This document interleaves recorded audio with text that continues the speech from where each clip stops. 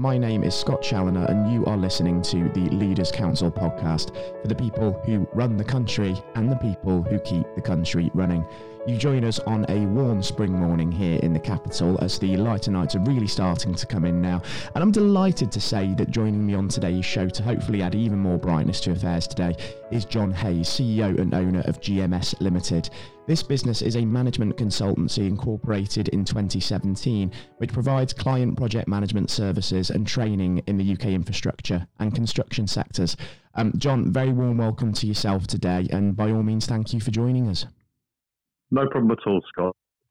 I'm looking forward to the discussion. Yeah, I'm looking forward to this as well. So I've obviously given a very brief overview of GMS Limited and what it is that you do there, John, but just to contextualise for the listeners, do you feel free to sort of expand upon that? Because it's a very global brand now, GMS, isn't it? It is, yes. And it's been established, as you said in your introduction, Scott, since 2017. We are, as you quite rightly said, a management consultant focused primarily in industry, but there are offshoots that have commenced the COVID pandemic, which I can expand about later on. But primarily the business has three strands globally. We offer project management services for fundamentally clients that need a constructor to incorporate their technology. And in the States, in Europe, and UK. And what we offer is a structured project management service throughout the whole construction project, from the light bulb inception moment through to pre-construction, through construction, and handover and completion, then in a review at the end of the project to incorporate improvements. So it's a complete life cycle offering, and it's very client focused. So in essence, I'm educating clients that may not understand the construction process and assisting them on their journey from cradle to grave.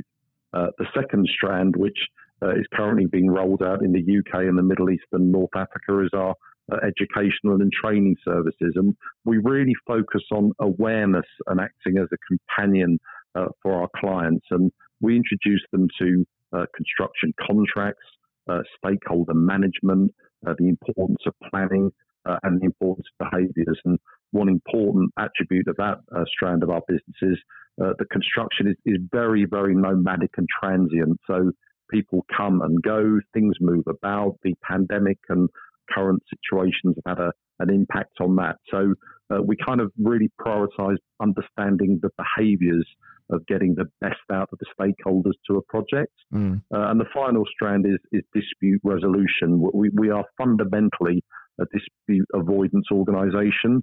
So when problems arise on complex projects with a myriad of stakeholders, we act as mediators and resolvers, and I'm an accredited mediator as well, to make sure that problems are resolved just efficiently and effectively so that the behaviours can be improved for the future. So they're the three strands of our business, Scott, that we focus on globally at the moment.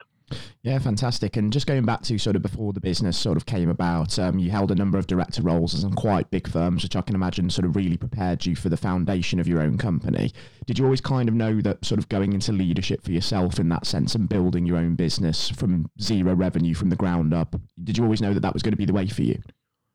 I think for me personally, because I started in the construction industry when I was 16 and I'm now 55, I've had nearly 40 years in the industry working at many levels. And I ended up in a fairly senior positions with global construction organizations. So I understood their needs, their desires, their wants, and I thought that I had the experience to offer them the niche service of a hands-on resolution to their problems. So I have the client base, Scott. I have the contacts, but then obviously creating the brand and selling the brand does take just hard graft. It's a very, very reputationally driven business.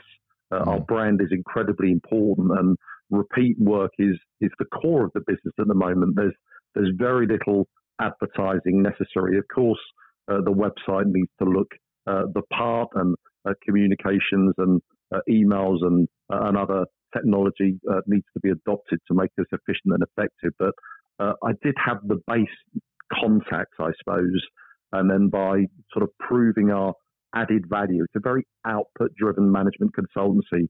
We're about changing things and making improvements. And when that becomes visible to clients, then you get repeat work.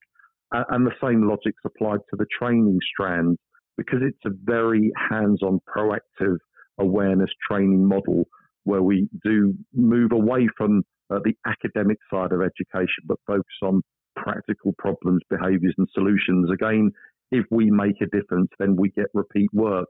And needless to say, and I suppose obviously with the dispute resolution side of things, if you manage to solve the dispute and mediate the dispute and relationships are improved, then again, the repeat business comes through. But what I've been very focused on, Scott, is just sticking with the three strands. It's very tempting to go off at angles and look at other opportunities. But for me, getting those three strands of the business established has been key. And that's all we really, really focus on, to be honest with you. And for the foreseeable future, that's where I think we're going to stay in it and expand on those three business lines.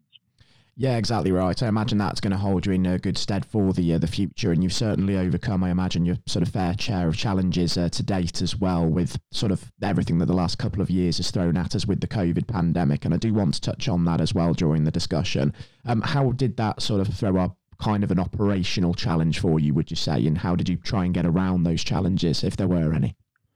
Well, the major sort of day-to-day change was in the sort of awareness training strand, which changed from being a face-to-face offering, which I was really passionate about, because you can't be talking to the whites of each other's eyes and sharing knowledge with people face-to-face. Well, obviously that came to an abrupt halt. So the necessity came to start using Teams, Zooms, Microsoft, any other platforms that I had or my clients had. But of course, the other problem was I was training people that were also new to these platforms and the like. And it's a bit impersonal. It was very difficult at first, staring at a screen, knowing that people are on the other side, but trying to keep the enthusiasm alive. But now it's actually worked out quite well, because I can offer clients the choice of the face-to-face or the platforms. But I really do promote the face-to-face, and I think I always will. As far as the dispute resolution strand, well, behaviours did change and have changed during the pandemic. You know, there's no doubt about it that we all had to live through an incredibly challenging period where, you know, disputes that would have been resolved face-to-face couldn't be, where people were dealing via emails and short voice messages and text, where, as we all know, messages get misconstrued and misunderstood if you can't talk them through. So the dispute side of things became problematic. But again, by using the platforms and trying to verbalise more, things you know, improved. So again, it's another dual strand we can offer now with the face-to-face mediation, for example, and the online mediation and dispute resolution. As far as the project management is concerned, well, that did become very difficult.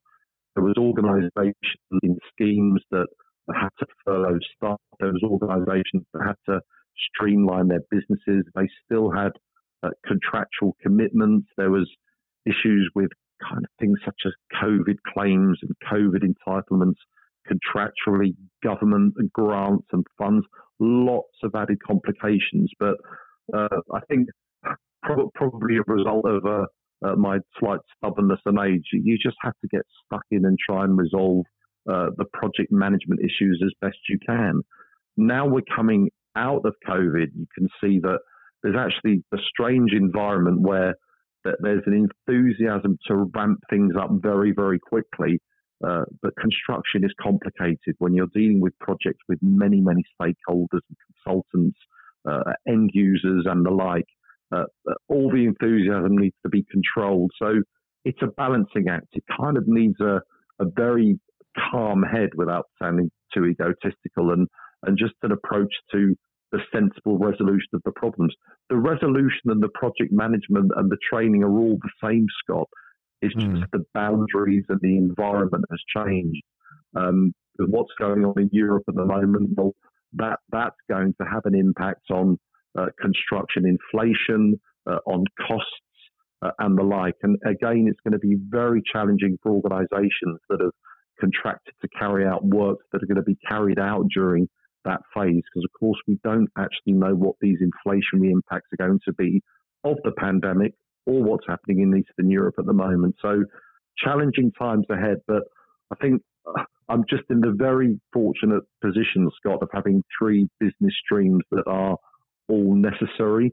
I just make sure, well, I have to make sure I'm selective of not over committing and really managing the work outputs to meet with the challenges. And I suppose a final point, business planning becomes very difficult when you don't know how long a problem's going to resolve. And just a quick example of that, resolving a dispute face-to-face may take 4 or 5 hours at a fixed time with a bit of preparation, for example.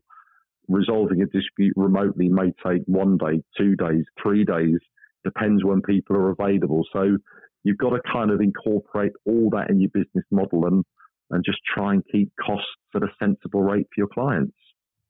Yeah, exactly. It almost prompts a real change in kind of leadership style and approach in that sense, doesn't it? And obviously, given that we talked about the fact that we've kind of lurched from one crisis and almost into another as far as construction's concerned, when you're sort of faced with major challenges kind of in succession like this, is it easy, both sort of in-house and in terms of facing your clients, to sort of maintain morale in that sense and keep productivity as high as it is and help your clients as best you can? I think maintaining morale and behaviours are incredibly important. Personally speaking, I'm very aware of the transition curve when people go through change in a normal environment. I understand, and the business understands, that when people are faced with change, often a reaction to that is frustration at the change. You know, why are things happening? I've always done things this way. And then people then may get a bit bitter and they may not want to integrate.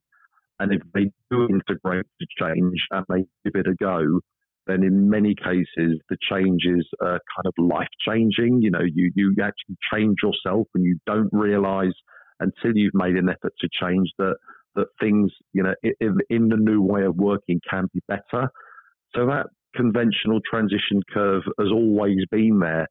It's just that the pandemic has made it that much more challenging because people maybe, and I'm generalizing a bit now, Scott, have had a bit more time at home to overthink things, to overanalyze things, whereas in business conventionally, you just press on and do what you've got to do. A lot of what we do intuitively. But the pandemic has put lots of pressure on families, children, the work colleagues, just the environment, and not being able to get to the office and not to be able to communicate with your colleagues. So I think for me, Scott, understanding that everybody has been through some element of change, and when I'm talking to them, you know, compassion is important, understanding is important, but ultimately there's problems that need resolving. So having a sensible, grown-up attitude to the issues is very, very necessary. It certainly is, absolutely right. And I imagine that, of course, GMS Limited is going to be playing a huge part in resolving sort of those issues of the future on behalf of its clients. And talking about the future, just before we start to think about wrapping things up on the programme today, what are some of your plans initially over the next 12 months as we sort of try and get to grips with this sort of new sort of landscape we're finding ourselves in, and what are indeed going to be your focus? I can imagine the three strands are certainly going to play a very big part. The three strands will play a very big part. What we're doing is we're actually defining the three strands to be a lot more focused and efficient in what we do. So, for example, with the client project management services, we're moving towards focusing on client renewable energy works because, you know, we know that building waste to energy plants, gasification plants, solar, that sort of stuff is going to be incredibly important for the economy and the environment. We're looking at focusing our training more differently on the main contracting, subcontracting side of things, and that's to ensure that we get a rounded view of the industry. So rather than the more corporate client training, we're beginning to focus more on the subcontractors, main contractors' needs and requirements. And as far as the dispute resolution is concerned, we're kind of moving away from the more legalistic resolution, and we're beginning to focus more on alternative dispute resolution protocols and processes. And that could include mediation, and that could just include resolution discussions that we kind of evolve and create dependent on the client. If the client's got a continual type of dispute that they want to stop happening, then we're trying to offer more focused services. So the future looks like more redefining the three strands to give them more definition. And I suppose to conclude, Scott, just carry on what we're doing, satisfying clients and expanding in the right way, not too fast, not too slow. And that's a difficult position to gauge, but just growing sensibly and carefully. And I suppose finally, we do want to continue offering that, and I'm not one for sort of phrases and cliches, but it's that kind of niche, boutique, specialist service. We don't want to get too large that we forget that personal niche offering. So in a summary, that's the plan for the foreseeable future for the next year or two. That's the direction of travel. Yeah, absolutely. And some really important elements there as well, that sort of transition to sort of redefine the three strands, but also as well kind of making sure that the growth is measured and balanced, because sort of making sure that you're not growing at too fast a rate is one of the most difficult things to sort of get right in business. And last thing now, John, just before I do let you go, having sort of bounced back from redundancy at the age of 30, built your own successful business, just for any entrepreneurs out there that might be thinking of starting out themselves with a company or organization of their own that may be tuning into this, what big piece of advice would you give people like that to really get them on the road to success based on your own experiences? I think there's two important things that I really recommend. And it relates to, the first one relates to this transition. You will, when you start up with a great idea and you get a business set up, you will have a period initially, in my experience, where you start having doubts, you start having concerns. The trigger points may be when you start having, maybe interrupted sleep. At that moment, one, keep going and don't give up. Secondly, communicate with people, network with people that have got businesses, innovative startup businesses, for example, because you'll very, very quickly find people that are going through the same thing. And it's always good to talk. And the second point I'm making is, at the beginning, really try as best you can to define what your business offering is. So take my three strands, for example, try and work out your own business offering and try and maybe do something different. Try and do something that's an output-based business, that you're just trying to add value where you think there's a bit of a gap in the market. And then just go for it in a proper professional way, and always keep professional. They're the two sort of key elements of advice I'd recommend, Scott. But of course, there's a bucket full of things to know and learn. But I think if those two would put everybody in a good stead in the concept stage of their business development. Exactly. And I think that's very, very sound advice indeed. Puts people on a very good footing. So that's absolutely fantastic, John. Thank you for that. And best of luck as well with the plans for sort of the tentative expansion of the business, keeping everything balanced and sort of that transition over. It's really exciting times, it seems. And I'd actually relish the opportunity even to welcome you back onto the show maybe at some point in future, just to catch up and see how sort of all of that is going for you. That's great, Scott. Thank you very much for inviting me. And I look forward to talking to you in the future. It's been a real pleasure, John. And do take care and do stay safe with all that's still going on by any means. It was a real pleasure welcoming John Hayes, owner and founder of GMS Ltd, onto today's show. And I do hope that everybody tuning in thoroughly enjoyed the interview. If you run your own business or organisation which you feel has its own story of success and innovation to share with us here at the Leaders Council, then by all means we also want to hear from you. So why not also apply to be on the show via leaderscouncil.co.uk/apply, because we certainly love to hear your story also. Until next time, to all of our regular listeners, you've been listening to the Leaders Council podcast with your host Scott Challoner. Take care and goodbye.